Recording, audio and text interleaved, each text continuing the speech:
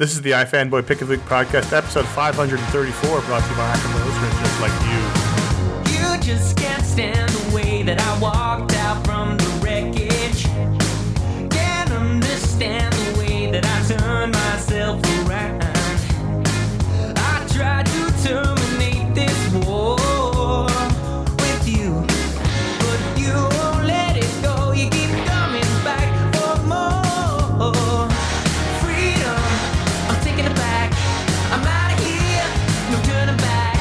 And a baby blue Cadillac just when I was. Hello, welcome to the iFanboy Pick of the Week podcast, episode 534. My name is Conor Kilpatrick. I'm here with Ron Richards. Hi, Conor. Full stop. No Josh Flanagan.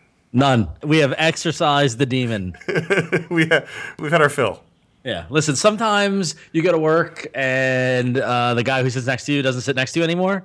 And that might have happened. Josh might have been laid. Josh might have been laid off this morning. It was a rough morning for HR, but listen, we had to make some cuts, and Josh just wasn't cutting it. Or he's on a plane right now. Or he's flying home from San Francisco. One of those two. So we are iFanboy.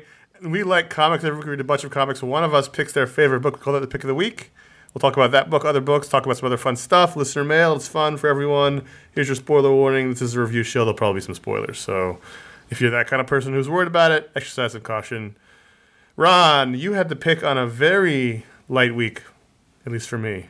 It was a formidable week. I wouldn't go as far to say it was light. I actually found myself reading a bunch of books that I was actually really excited about, and there were honestly it was one of those weeks where there wasn't like a insane like no-brainer slam dunk release, but there were a bunch of books that I could have easily made pick of the week. Interesting. I only had 9 books in my stack. Oh, interesting. How many did I had? I had. You're always up on the numbers. I don't count. I'm not as number centric as you are. I had 1, 2, 3, 4, 5, 6, 7, 8, 9, 10, 11, 12. I had 13 books. Interesting. So okay. Yeah, it's a fair mix. That's a fair week. Yeah, but ultimately the comedy stylings of one Mr. Chip Zdarsky teaming up with Mr. Kevin McGuire on Howard the Duck #7 won me over and gave me push to the top of the pack as. Pretty much, you get a big bowl. You go to Marvel's office in Manhattan here in New York City, and you get a big bowl, and you put in a little Chip Zdarsky, a little Kevin McGuire, a whole lot of Howard the Duck, a little bit of She-Hulk, a little bit of Daredevil, a little bit of Spider-Man, a little bit of Captain Steve, and you get a riotous good time. Well, I saw you made this the pick, and I thought, oh, another Howard the Duck issue. And then I thought, oh God, Josh is going to be on. It means I have to talk about it. But then I saw that it was McGuire, so I got it and read it, and it was very good. It was great, wasn't it? It was. If this was the book, and what I mean is if it was Kevin McGuire drawing it and it was Howard the Duck and a bunch of random superheroes every week, I'd probably read it. And and for the most part, it's been a little bit of it. It's definitely Howard in the Marvel universe, very active, and there have been cameos. There was Doctor Strange was in previous issues and things like that. And nothing against the art stylings of the regular artist Joe Quinones. He's great. He's great. He's fantastic. But there's something about Kevin McGuire and humor-based material that, and the thing was, this wasn't even the yucks of Justice League International that we the classic kind of humor, yeah, totally different kind of humor. But to see Kevin McGuire drawing these characters, which I mean, he's done some stuff at Marvel, but I always think of him more in a DC context. Right. So it was a lot of fun to see that. But then also to see. Listen, say what you will, whether you like Chip Zdarsky or not, he knows how to have fun with these characters. Right. And there's actually a lot of really good jokes in this book. There is, and this is the kind of book, since it stars a talking duck, that you can use to skewer the industry or the superhero. I mean, I don't want that all the time, but it's every once in a while I like to have the industry skewered, and this is the kind of book where you can really take the piss out of a lot of these characters. Yeah. I don't know if I'm on a little bit of the Spider-Man high after seeing Civil War, but I thought all the Spider-Man stuff in here was gold. Yep. The part where he's in the tree and Howard the Duck tells him to get some empathy, and he says, "But Uncle Ben and Gwen, hi," and it just looks away. It's just, I read this right after coming back from the movie, and I really enjoyed all of it. Yeah. Daredevil, barely holding onto a sacred identity. And then the old man Steve, even though he's not old man anymore in the books, it doesn't matter in a book like this because it's not really. Well, I think they also qualified at the beginning of when this takes place, and it took place before anything, Or it just takes place in the Howard the Duck bubble. Yeah, exactly. It's not, these characters don't exactly match up to their other counterparts. But I just think this was tons of fun. Yeah, it was a lot of fun. It was funny because I flipped over to the opening, to the title page to see the recap, and I see the recap ends with before any of that, even more cool stuff happened. Like, what, you ask? Do I have to spoon feed you everything? Just turn the page and read for yourself. Jeez, it's just there's this the Howard the Duck obnoxiousness that Zdarsky is dialed into and is very, very funny, and using Howard as that cipher, as that intro, as that entry point into being able to poke fun at whether it's Peter Parker and Spider-Man or it's or Captain America, like when they're flying. So part of it is that they're working on a case. She-Hulk is defending someone, and Daredevil's trying to prosecute him. That's why they're involved. So there's a legal kind of thing, and turns out they've got to go to the Savage Land, and so they get a Quinjet and they get Captain Steve to take them to the Savage Land, and Captain Steve is lecturing them about how the Savage Land is a protective area by the UN, etc. And Howard's going, "Geez, when did Captain America become Captain United Nations?" Right. And then he goes, "I'm just Steve now." Like he has a license to say whatever he wants, and it's stuff that we think about and we often joke about, but Howard the Duck will say it, and in the context of that, it's funny to put them in a position where the characters have to react to that, like you said, like with the Uncle Ben and Gwen moment and that sort of thing. And Spider-Man's there, and they end up having to fight a bunch of dinosaurs because they're in the Savage Land, and there's sort of a take on Jurassic Park there. It's just a lot of things get made fun of, but it's also a fun, kind of adventure story. And Kevin McGuire is one of the best artists in comics, and he does great dinosaurs. Yeah. What was interesting is that recently we've been pretty critical of Kevin McGuire's work, mainly because he's had some challenges with colorists. But interesting that they chose to have series regular artist Joe Quinones, along with some assists, do the coloring to keep it, and which I thought was a smart move because it's keeping it in the color palette of the series so far.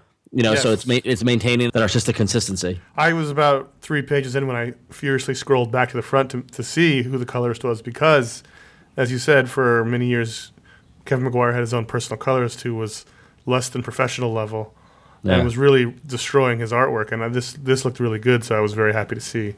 Yeah, so it's Joe Quinones with Jordan Gibson doing the color art. Yeah. I did like the bit in the beginning when they were trying to get the information at a gala in Manhattan, and they had Peter Parker working undercover, but everyone that Peter set up this whole thing where he's the head of Parker Industries and Spider-Man's his bodyguard. And so they're talking to Peter, and then Howard calls Spider-Man, and Peter's got to switch over to the phone and be like, "Oh, hey, just fighting Doc Ock," It was funny. I think anyone, I haven't read any issues of this before, so you can totally pick this up and have an enjoyable one-shot story. Also, I gotta give Zdarsky credit for not going to the well too much. In the very first page at that gala where Peter Parker's undercover, there are 2 editor asterisk notes. Right. But then he doesn't go back to that well again. But they were very funny. I mean, so when it's Peter Parker saying that he's the head of Parker Industries, and the editor note says, "It's true, you can't make this stuff up. I mean, it was made up by Dan Slott, but you know what I mean." Well, there's one more note when they're flying the Quinjet about right. Something. Well, actually, there's a couple more because there's a Brubaker. Yeah. There's a Brubaker one on the Savage Land. Oh, and there's also the petition to make Lockjaw Daredevil seeing eye dog.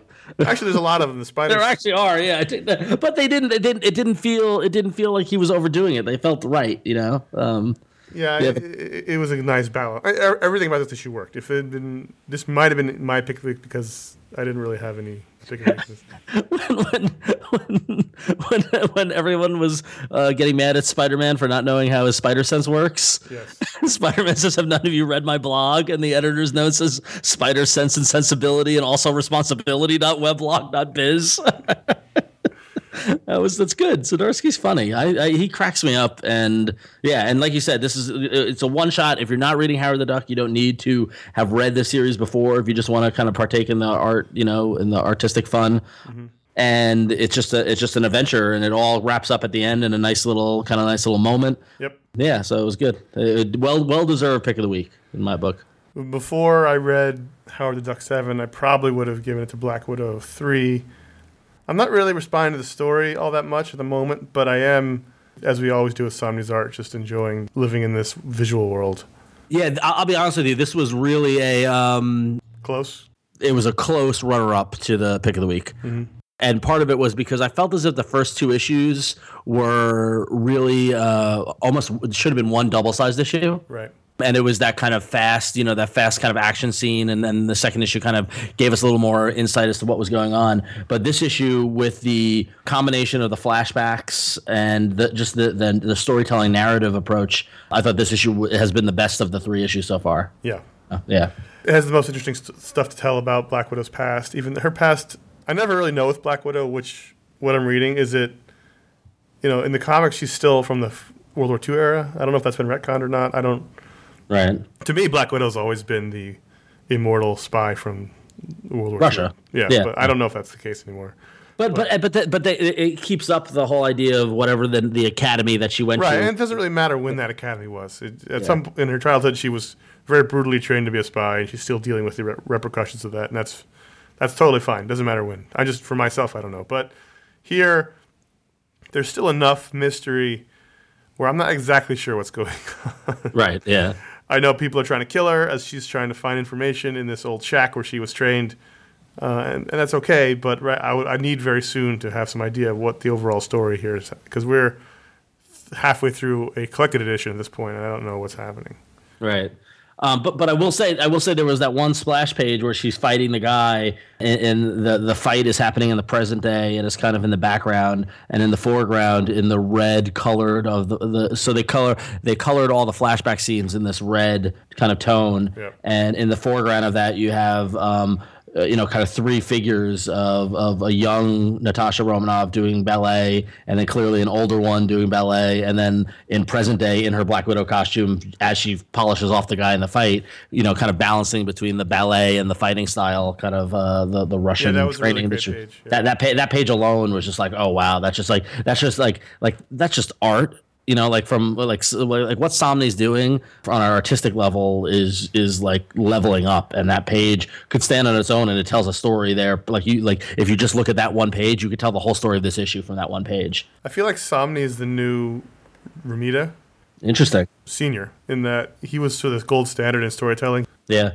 I feel like they should have, sometime in the future when he's a little older and needs to slow down a little bit, Somni teach, new comic artists how to tell a story, because there's a lot of people as good as him, but I don't know if there's anybody better than him.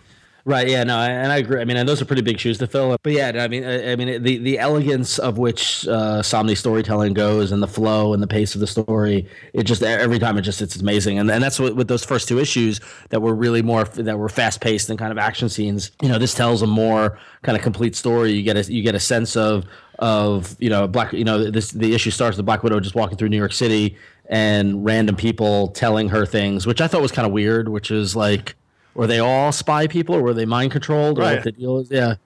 That's what I mean. There's just a lot of questions left. I don't know exactly what's happening. It's not terrible, but by issue 4 next month, I better have a good idea of what's happening. Yeah.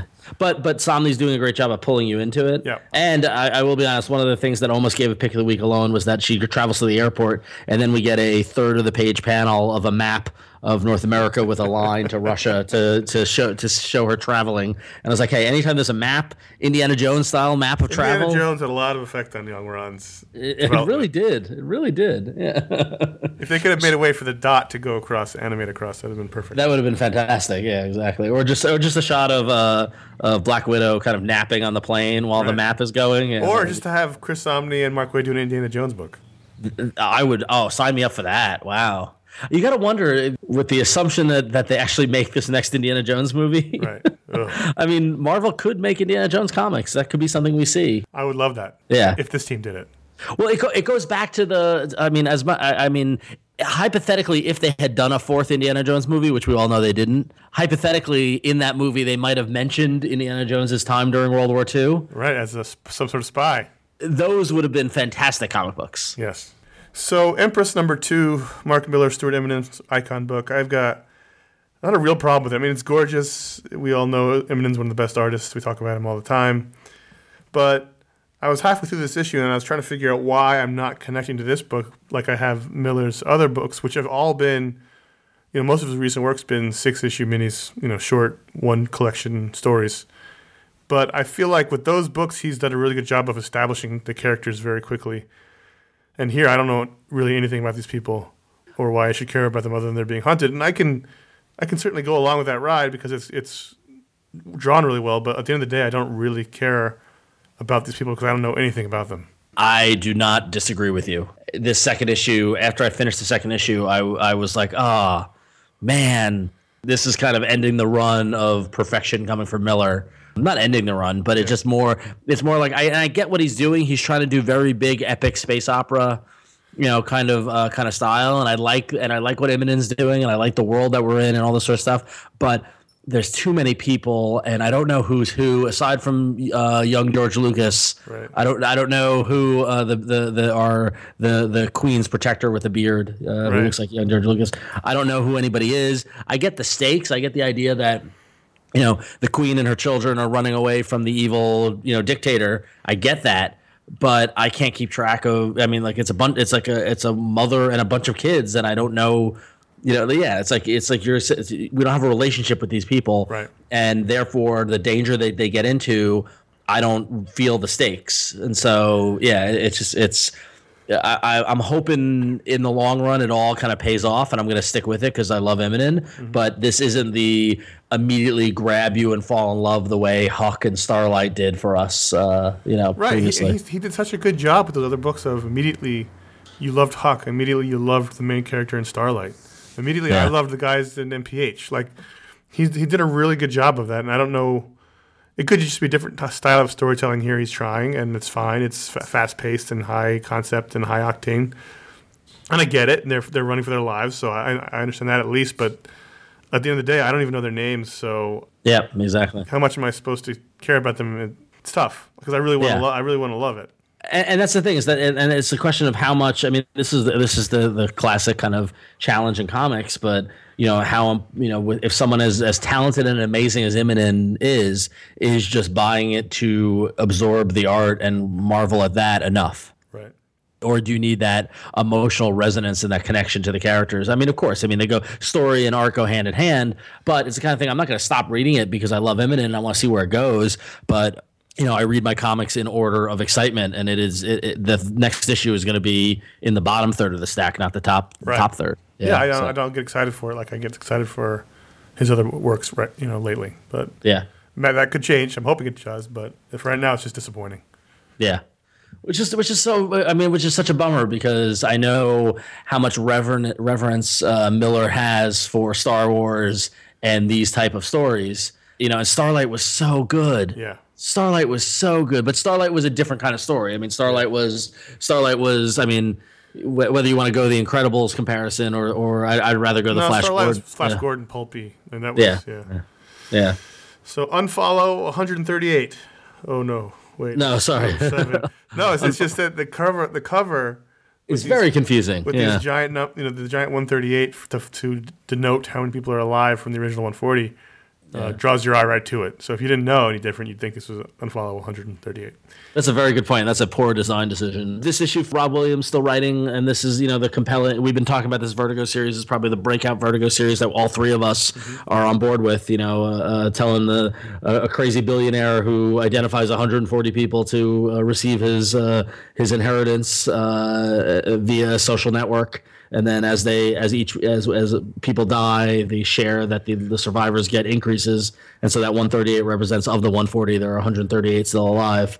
And Rob Williams is doing a great job writing it. But this issue featured on art Marguerite Savage, who also did Scarlet Witch #6. And I wanted to highlight both these issues because if you're not familiar with Marguerite Savage, both these issues will blow you away. I thought she was great. She was great, but it's the same problem I had with the last issue, which featured R.M. Guerra, who was also great, is that part of my love for this book was the world that was being drawn in the first 6 issues. Right. That Dowling was drawing. Hopefully this is just like a one trade worth of single issue stories focusing on characters with different artists, and we get back to Dowling's art. He had a creepiness to his art that really helped the tone of this book, and now that feeling is inherently gone for me. Yeah, yeah, and I could see that, and I wonder now, after having 2 issues with 2 guest artists, and both issues being kind of single character focus, I wonder if that's the approach they're taking, and then the next arc will go back to the greater group or whatever. Like, I'm curious what the plan is on this, but this issue dove into Courtney, who was one of the more compelling and interesting characters from the first arc, who is the kind of emotionally detached sex pot, kind of rich girl kind of thing, and we find out her backstory and why she's like that, and I'll slow clap for playing the fucked up Vertigo card. yeah. Whew. It was all fucked up, and then her rebellion by going out and getting a reality show about her now that she's famous for having the money. Yeah, and then that blowing up in her face too. It was a great issue. I just feel myself missing because when those 6 issues were coming out, I think it was pick of the week 3 times. Yeah. It was something really special about that pairing. And it's still a really good book. It's just not upper echelon for me right now. Yeah. Now that Dowling's not drawing it. Well, yeah. I mean, because the thing is that like, and it's almost like I wonder if these singular origin stories or character focused kind of things are happening too soon. Yes. Because this is a great device. I mean, like, especially from a publishing plan, it's a great way to give the regular artist a little time to catch up and all this sort of stuff. And so, like, maybe doing one of these, like, do a story arc of 5 issues and then have one issue being one of these kind of origin stories and then do 5 more with the main story, or do this kind of, origin story, but in the 3rd or 4th trade, it just seems too soon. The main story is slowly progressing through these issues. Like, at the end of this, she moves into Akira's weirdo commune.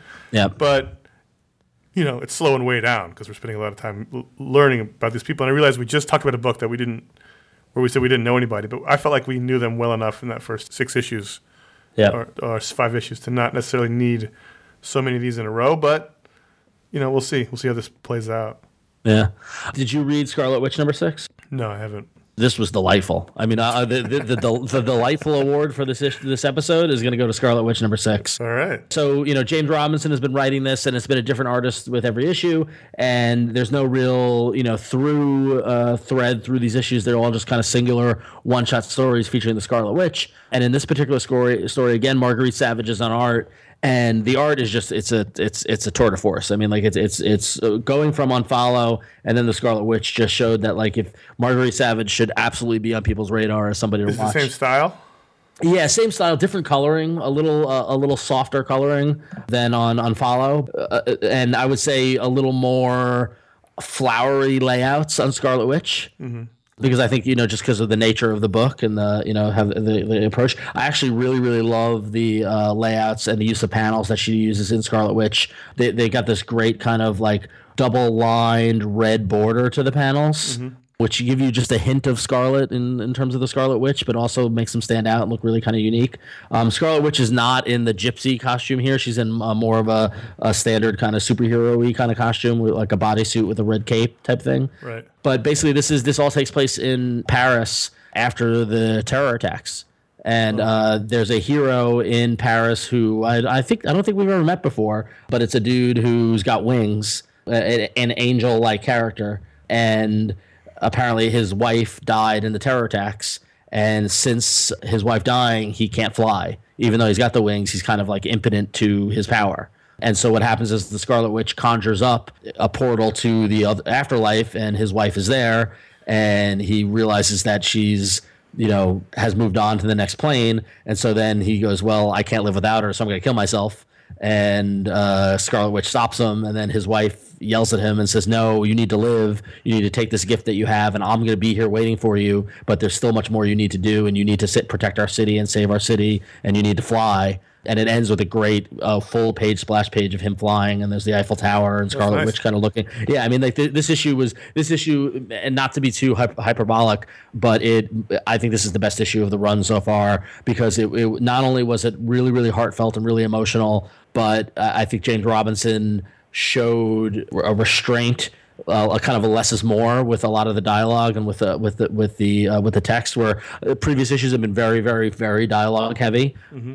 This flowed really nicely and was really focused. It was really tight, which I can appreciate from a storytelling standpoint. I mean, in one issue, he was able to introduce us to this character give us his origin, give us the conflict of what happened, have a really emotionally heavy event occur, and then give us redemption in 20 pages. Like that's comic booking. I mean, that's why James Robinson is one of the greats right now. He should be having the discipline to do that. And the Marguerite Savage just didn't miss a beat at all. Cool.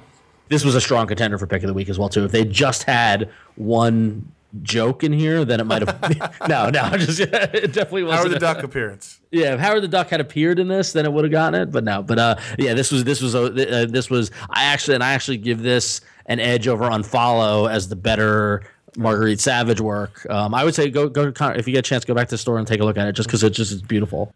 All right. Quick break in the action to tell you how you can help the show. Go to fanboy.com/support. That's where you can find an Amazon link if you're making Amazon purchases. If you want to help us out, you can do it that way. We get a little piece of the sale. You don't lose any money, only Amazon does, and we keep the lights on. Also help us out directly by going to ifanboy.com/support and becoming an iFanboy member. For $3 a month or $30 a year, you can help us out directly by supporting the show. Also on that page, just a donation button. If you want to help out, give any amount you want. If you were, giving out grants like Tony Stark, just randomly. To Knox? Did Knox get a grant? I believe Knox got a Stark grant as well. So you can go to ifanboy.com/support. That's how you can help us out. We appreciate everybody who does that. Thank you very much. All right. So moving along, so Image put out a book called Alpha King #1. Mm-hmm. Did you look at this at all? No, I did not. Okay. So there's a brewery in Indiana called Three Floyds Brewery. Okay. And and it's funny because Three Floyds actually has for those we're gonna pull back the curtain on the comic industry. Three Floyds Brewery does they've got very kind of more like, I would say, like metal themed beers. Okay, heavy metal. Yeah, heavy metal, metal or heavy metal or whatever. And there's a very loose comics connection between them. I know Tim Seeley's done label art for them in the past, as well as some other comic artists have done label arts for them. And they also have like a festival that happens called Dark Lord Day, where they release they release this one type of beer, the Dark Lord beer, that comes out only at this festival. And literally for years, it was the same weekend as C2E2. Oh. And so what you had a select number of beer enthusiast comic creators often would disappear on Saturday of C2E2 because they drove down to Indiana to go for Dark Lord Day. And they have at Dark Lord Day they have bands play, and it's very metal, and it's in a lot of beer and all this sort of stuff. Yeah, like I'm looking at so Dark Lord Day this past year had I Hate God and Skeleton Witch and Municipal Waste and Plaguebringer play. Are those folk bands? No, they're all metal bands. But so, not surprisingly, one of those creators that attends Dark Lord Day and is a beer enthusiast is Brian Azzarello. Not surprising at all. Not surprising at all. So what he has done is he's teamed up with Three Floyds, and this book, Alpha King, is written by Brian Azzarello with art by Simon Bisley.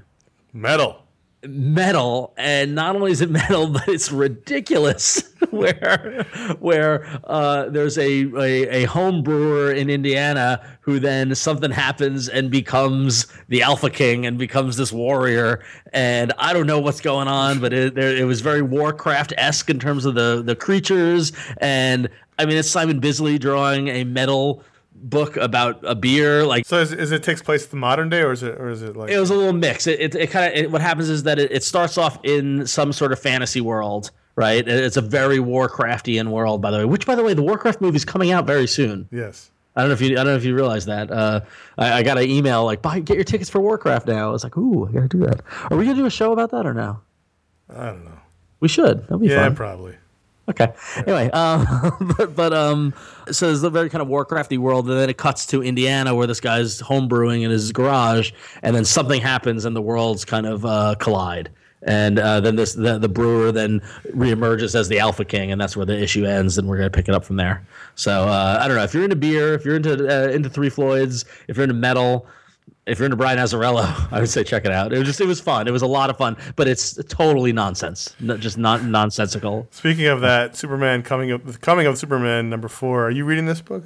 No, I'm not, and I forgot about it. And when you sent it over, and I looked up to who was the creator on it, I'm like, I got to go back and read this.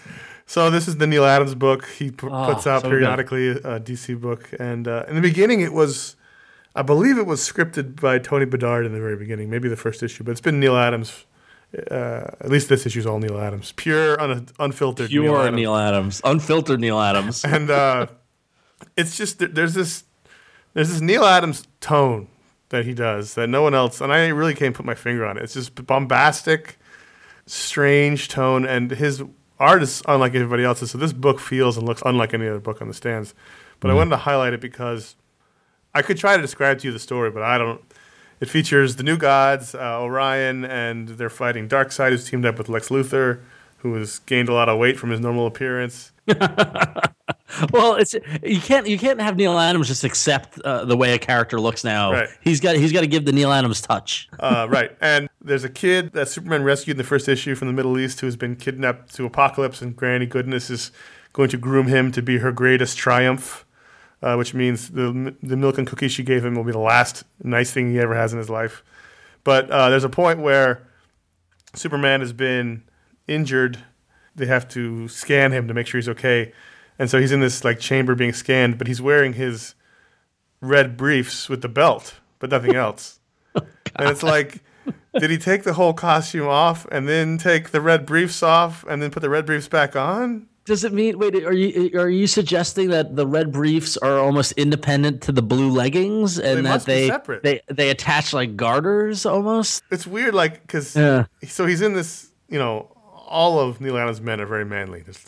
There's hair everywhere, hairy chest. So he's strung up in his little red briefs and gold belt, and then he goes to get his costume, and it's like a blue unitard. So apparently, the costume is like a blue unitard, and then he pulls the red briefs on over them. Oh my god! And I could hear Neil Adams as he's drawing this going, right, this is how it is. Right. This is a reaction to the Jim Lee lack of red briefs character design, right? It just seems bizarre that they're separate garments. I'm really glad that we're focusing on this. Well, I feel like Superman, and also the guys scanning him, I think they're the other Kryptonians. Just go naked. These are doctors. Yep. Hold on, guys. I got to take these off, separate them, make sure to put the belt back on for some reason, and then wear these for our exam, and then take them off, put the pants back on, put the red briefs back on, put the belt on. Meanwhile, everyone's dead because I'm so busy with my clothes. This is one of those books I just read because it's silly, but also Neil Adams can still bring it.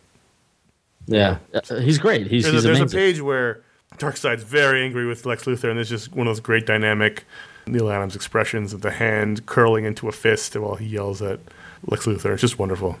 Yeah. Check it out. Awesome. So Thunderbolts #1 came out this week, and Thunderbolts is a group of characters that I have a strong affection for.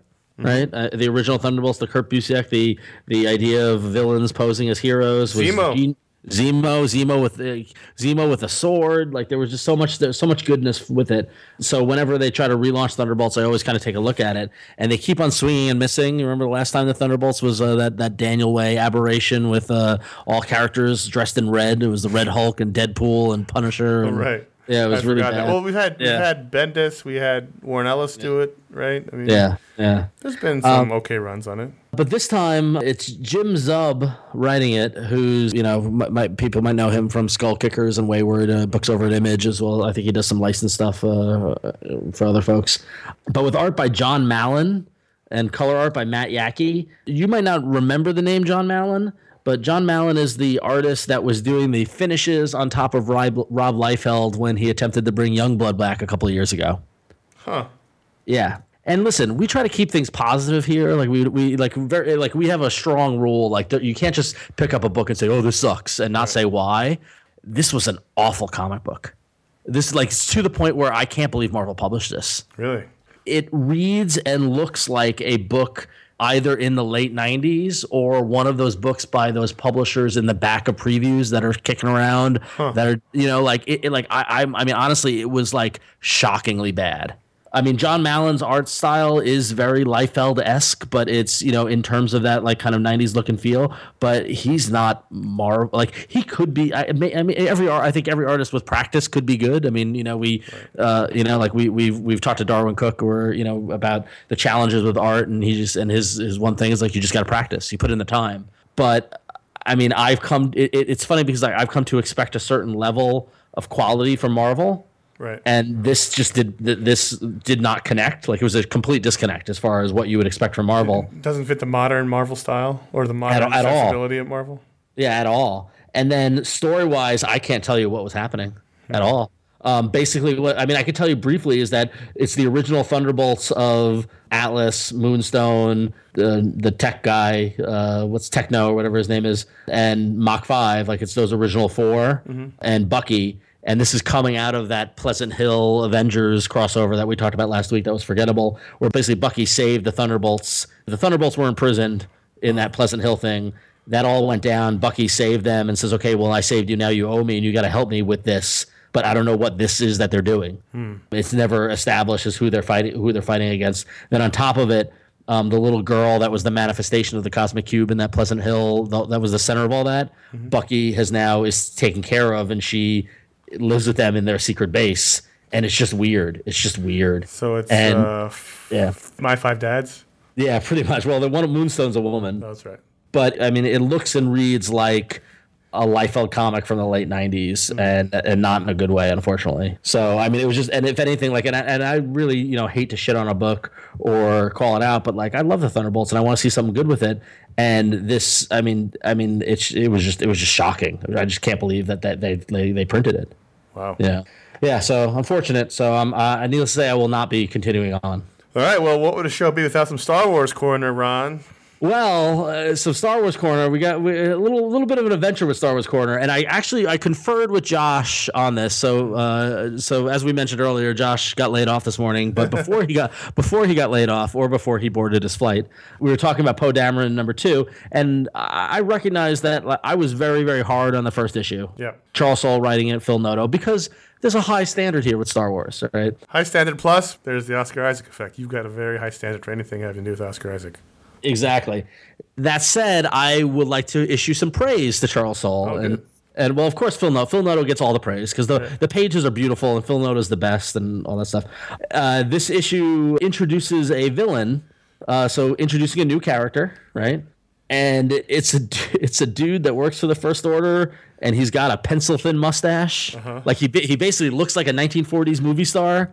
Right, and he's he's suave. Nice. His name is Agent Terex, Terex, and he's leading a squadron of stormtroopers to go attack Poe Dameron where he is in the last issue. But we get a little flashback, and it's Captain Phasma briefing him on his ship as to what he needs to do, and he's there in an emperor-like chair with an open collared shirt, right? And he's got female aliens around him serving him. Like, very good character of Charles Soule. I got to applaud you on this. Like, just like the roguish quality that is that was very entertaining. Now, that said, with praise comes complaint. Okay. In that flashback where he's being roguish and he's got his open collar, he's talking to Captain Phasma, and he references the beverage he's drinking. Uh-oh. And he goes, can we get on with this, Phasma? I have brandy to drink. Oh, what? Right? Oh, right? God, why? This is Star Wars does not have brandy in it. It's not you cannot have our things. I mean, and the thing is, it's not like Star Wars is perfect, because I still have a very big problem with in Empire Strikes Back when Han is going to go out to look for Luke on the Tauntaun, and he yells at the deck officer. And he says, "I'll see you in hell." Right. Like, there's no hell in Star Wars. Like, in their belief system, perhaps, maybe, but you can.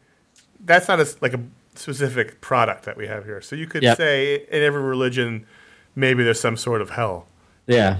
However, it's like saying, "Hold on, I need a new Budweiser." Right, exactly. And the thing is, like, if you make it some sort of, like, do what Star Trek did, where there was Romulan ale or some sort of, like, add some alien component to it. Right. But don't call it brandy. Mon Calamarian brandy. Yeah, exactly. Or Malisaire brandy or something. I mean, pick your planet. I mean, I get it. You're right. I think it has to have a qualifier, because I'd be okay with, like, something like spiced wine or something like that. Right. As long as there's some sort of exotic modifier to it. Otherwise, it's too close to what here. You don't want that. He flirts close with it because he says this brandy was aged for 50 years, but it wouldn't taste nearly as fine without that Kessel spice. Right. So call it Kessel Spice Brandy, or call it, you know what I mean? Like give it some sort of qualifier. But it, twice in the scene refers to it just as brandy, and that's just not. There's no. What did Josh say about this? I explained the scenario, and he looked at me. He goes, "You're absolutely right." All right, there you go. Josh approved. Josh approved. So there you go. And then the only other Star Wars corner thing I wanted to mention was that the stupid May the 4th be with you May 4th landed on Comic Book Day. Right. And so Marvel did a line of their dollar True Believers comics to celebrate Star Wars Day, which I think is a great idea. Yeah. One of them happened to be a reprint of Droids #1. Whoa. Which was the comic book from 1986 to capitalize on the cartoon that was on at the time. Right. And so I grabbed it because I looked at it, and it was drawn by John Romita Sr. We just talked about him. Exactly. It was John Romita Sr. drawing in that Droids cartoon style, totally cartoony, looks unlike anything John Romita's ever done. And it had that mid-'80s Marvel. I mean, I think it was colored by Marie Severin. Like wow. It was, awesome. It was just, exactly. Like, and the story is awful. Like, it makes no sense. And it's just like C-3PO and R2 are on some ship and they crash and something. I don't know. It makes no sense. And even the writer, it was written by Dave Manak, who I've never heard of, but like he wrote all of R2's beeps and boops wrong. Like they had like Z's and X's in them, and I was like, no. But from an art standpoint, it just cracks me up that it's like legends like John Romita Sr. and Marie Severin working on this book in 1986. Well, there's a lot of that going on. Kirby was drawing those Super Friends comics with DC. Yeah. Work is work, right? Getting licensed work, which is great. Yeah, work is work. Yeah, but I thought that was funny. So if you got $1 and you want a nice little time capsule, go check that out. So those are the books we wanted to talk about this week. Go to ifanboy.com. You can find the post for this show. You can talk about those books or other books you read this week in comics. Yeah, the comics seem to never stop, Ron. When do they take a break? They really never stop. They really, and I feel like our general American society does not give the comics industry enough credit for operating on a 52-week basis. Every week these things ship. So let's just take a moment to thank Diamond, our distributor, the retailers that are out there, the publishers themselves. Everyone works very hard to get these comics out, even when they're not very good. You know, even TV shows get a hiatus. I mean, yeah, Jesus. Comics never break. They never take a break. Let's do some audience questions. The first one is from Colton from what was Fort McMurray, Alberta, Canada. Oh. He says, hey, this is Colton from what was Fort McMurray, Alberta, Canada. Not sure if you heard what happened this week up north, especially since it didn't involve maple syrup, hockey, beer, Tim Hortons. Someone apologizes to another person, but my city of 100,000 people had to evacuate because the forest fires started to overtake it. Before I hustled out of there, I had some time to select what necessary items I would take with me. The only comic book related items I took were my 10 volumes of Chew, which is one of my favorite series, and I thought it would kill a lot of time while I was waiting to hear what would happen. I'm writing this email from the airport on my way to stay with relatives to ask you what comic or unconventional items you would take with you if you were under the same circumstances. Please share the reason why this item is so important to you. Keep entertaining me. Please have a good one. I just feel horrible. Wow. For Colton and everyone in Fort McMurray. I mean, that's just a terrible thing that's happening, and it's amazing that Colton was able to get out. And I don't know why you wrote us, but thank you. Thank you, Colton. Yeah, and we hope that you and your family are okay. And listen, like we'll make a lot of jokes about Canada and people apologizing and being polite, but we have friends up in Canada, and we're very aware of what's happening up in Fort McMurray, and just hope that Colton and his family are safe and everybody's okay, and that they can. I don't know what they're gonna do. That's a bad situation up there. And even I saw one of the refugee camps had to be evacuated after the because the fire was moving so fast. So so that said, let's talk about comics. Well, my original answer before I read through the whole email was I will not. If it's a fire, I'm not taking anything. But think about it. Other than my body, but I get his reasoning. No, okay. Why. So here's the concept: is that a fire is coming. You're gonna have to evacuate, but you have time. You have a moment to grab things. So what do you grab? Well, currently I have a go bag, as every good Californian should have. I don't have a go bag. Well, do I need one of those? You're gonna be wishing you had my cans of food. Oh my gosh! Well, you're closer to the fault. Well, no, San Francisco. No, you're in much worse shape than I am. Yeah, anyway, I'm in much worse shape. Yeah. You don't need to go back because you'll just be dead. So. Yeah. Did I ever tell you about when my mother called me once? Like, I'm living in San Francisco for like 3 or 4 years, and my mother calls me randomly and asks me if I have an earthquake preparedness kit. Right. And I was like, well, no, I don't, but it'll be all right. Don't worry. And like, they don't happen that often. And she's like, well, when it happens, the electricity in the ATM machines aren't going to work, so you're going to need cash. You should keep some cash stash. And she's coming out with me with these very specific details. Weird. And I said, Mom, did you read a book or something? What is the concern? And she goes, well, I just read a Danielle Steele novel where there was an earthquake in San Francisco, and it outlined what will happen. And I was like, well, I feel like the Danielle Steele novel reality might be different than the actual reality. Oh boy. Anyway, Right, so you have no books in my go bag. And the thing is, it's tougher because if you have watched any of our live shows in the past, you've seen my giant wall of trades. That no longer exists. I took it down, and the vast majority of those are now in storage at the moment. So, I mean, I have a handful of books on display. I don't know. I might grab The Dark Knight Returns, sort of a sentimental favorite. I still have the copy that I got when I was 10. Yep. I could grab the hardcover of New Frontier, I guess. Well, it's funny because in reacting to what Colton grabbed his 10 volumes of Chew, and my first thought is that's great. Chew is your favorite comic, and you want to read that while you're killing time, while you're waiting to go to a refugee camp or go home or whatever you're going. But the way I look at it is yeah, but you can just replace those. Right. Exactly. That's actively in print. Yeah. My first approach is I don't actually grab any actual comics. I grab my portfolios of original art. Oh. Because those are, and which I don't have any, I don't have any of my pieces of original art framed or on the wall. They're all in portfolios, and you can grab those because those are irreplaceable. Those are just the original art. Once I've got those secure, then I'm looking at my shelves and I'm thinking, okay, what can I not get? First thing that comes to mind is that first printing Rocketeer Artist Edition. You're strapping a lot of stuff to your back for this trip. It's going to be a heavy load out of the giant house. art portfolios because those pages are not small, and the artist edition also not small. Yeah. So you're strapping it on and then putting the backpack over the house. Well, then I'm not done yet. Shield on the back. I'm not done yet. Then I think I got to go with my Captain Britain omnibus. Because really, that sucker's out of print. That goes for $500 on Amazon now. So I mean, and you could be able to ward off looters or wolves with it when you're living out in the woods. I'm fairly certain it's now. Keep in mind, it's the Alan Moore run on Captain Britain with Alan Davis. So I'm fairly certain there are magic properties within the omnibus. So I think that there's a spell of protection or something that comes with it. So that's what you want, is a book that can also be used as a weapon. Yeah, exactly. So maybe the Amazing Spider-Man omnibus. Yeah. That's a tough call, though. I mean, I think in all seriousness, in those situations, I mean, like I said, I absolutely do go for the art. But then, you just think of what matters to you and what, choose your favorite book. So grab your 10 volumes of Chew. New Frontier is your favorite, Conor, grab that.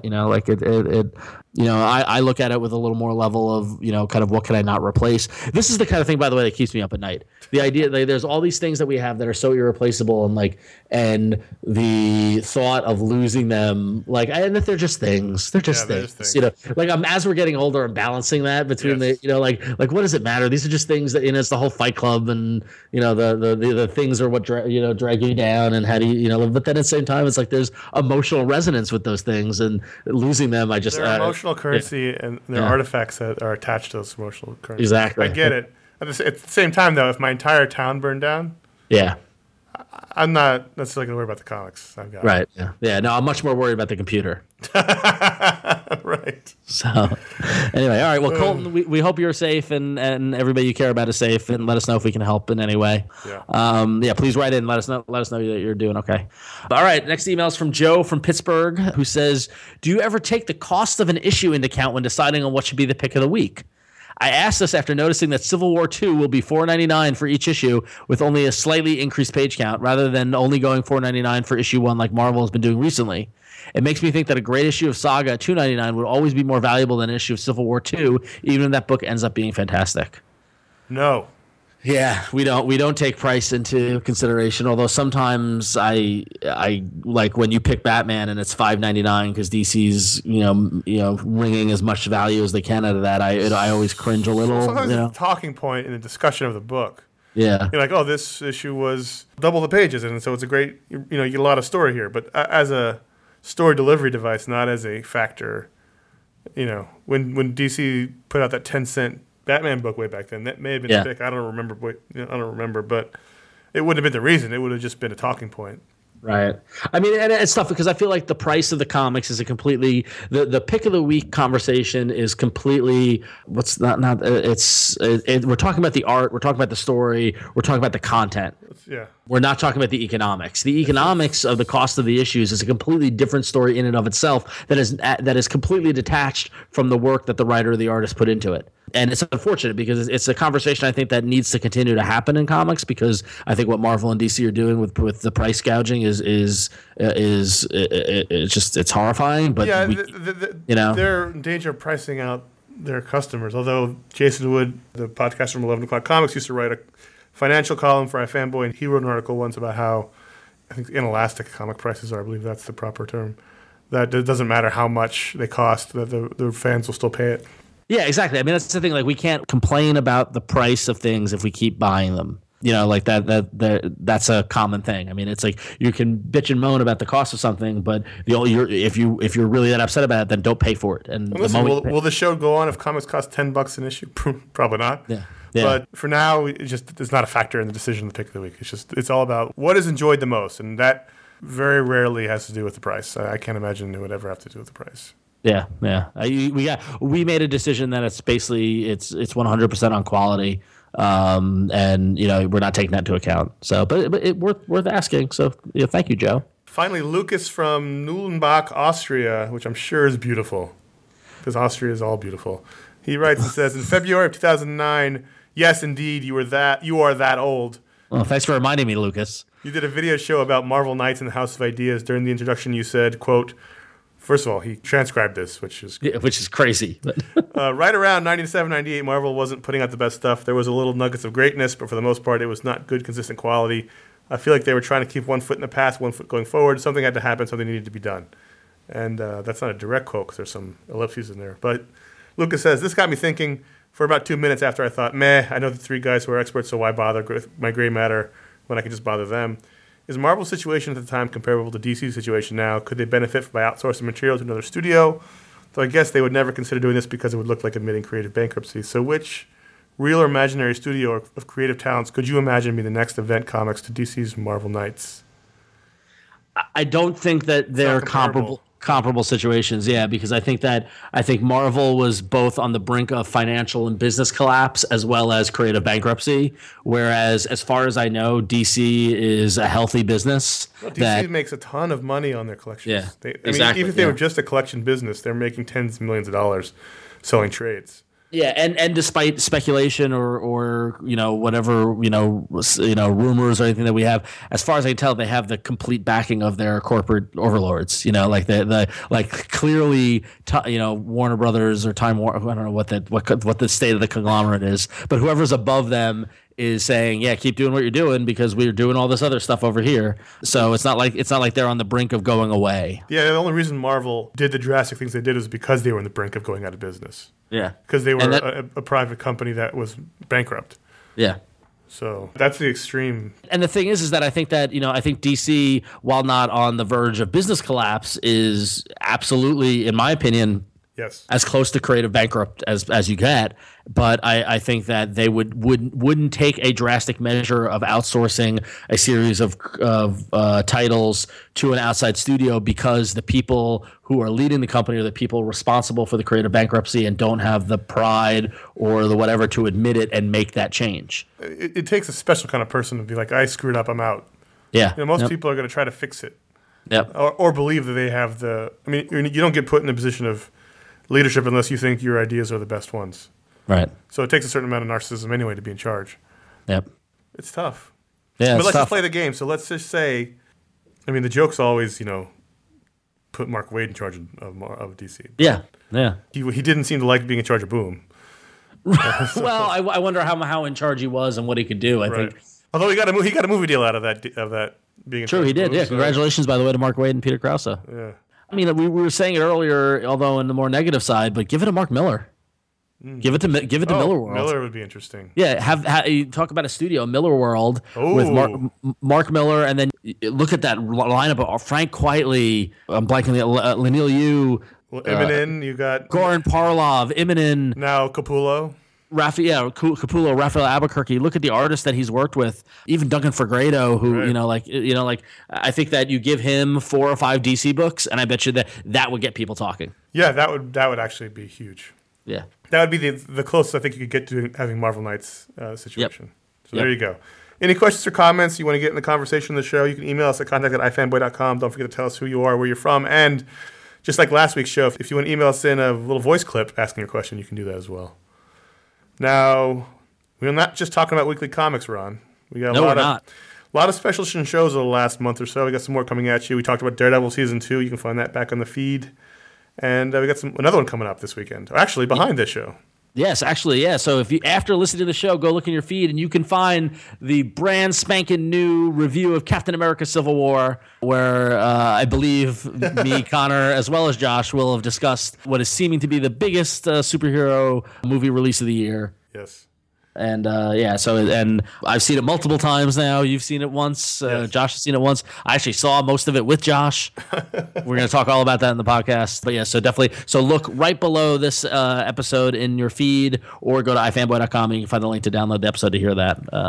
Very, very exciting time. And we've also got a new X-Men movie on the horizon. So X-Men at the end of the month. I don't know if we'll do Preacher. Probably not. I say we do the pilot. Okay. Why not? I'm down for it. I'm just trying to. I'm down. Yeah, you and me will do the pilot. Fuck Josh.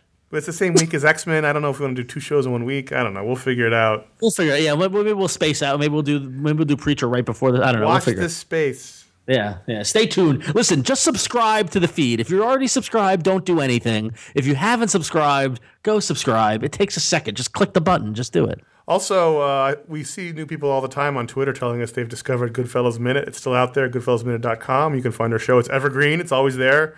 All 145 episodes of us talking about the movie Goodfellas 1 minute at a time. It was me and Ron and Josh, as well as a bunch of special guests throughout the course of the show. It's going to be there, so if you haven't heard it yet, you still can. It's new to you, like they used to say about reruns. It might be our greatest accomplishment ever, Conor. We live to tell the tale. Yep. So yeah. Goodfellasminute.com is where you can find that. Yes, excellent. As long as we keep paying for the server. All right, and also support.ifanboy.com. Yeah, exactly.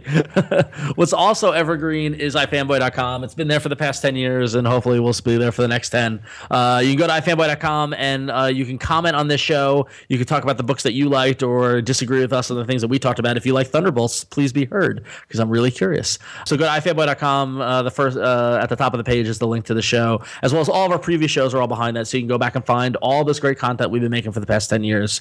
If you're on the social media, make sure you follow us at facebook.com/ifanboy, or follow us on Twitter at ifanboy. And also you can follow us individually. You can find Conor at CS Kilpatrick, and I'm at RonXO. And if you want to follow Josh, you can follow him at J.A. Flanagan. Good times on the Twitter. Did you forget yours? I did for a moment. I blanked on what my Twitter name was. Wow. Which is funny because it's so memorable. So, yeah. And finally, if you like the show, please write us a review in iTunes, or better yet, tell your friends who read comics and or listen to podcasts. Introduce your mom. You like moms. It's Mother's Day weekend. You know, maybe while if you're listening to this now on Mother's Day weekend, invite your mom to come listen to you with it. Give the gift of podcasts for Mother's Day. The gift of iFanboy is really give the gift of Listen, Mom, every mom really wants. Listen, Mom, happy Mother's Day. You should listen to Serial and then iFanboy. You've heard about podcasts, right? Serial invented them. And there's more of them out there. Some of them are about comic books. And there you go. All right. Spread the love. That's it for this week's show. Thank you for listening. All right. Until next time, these two jamokes are out. I'm Ron. I'm Conor. See you next week.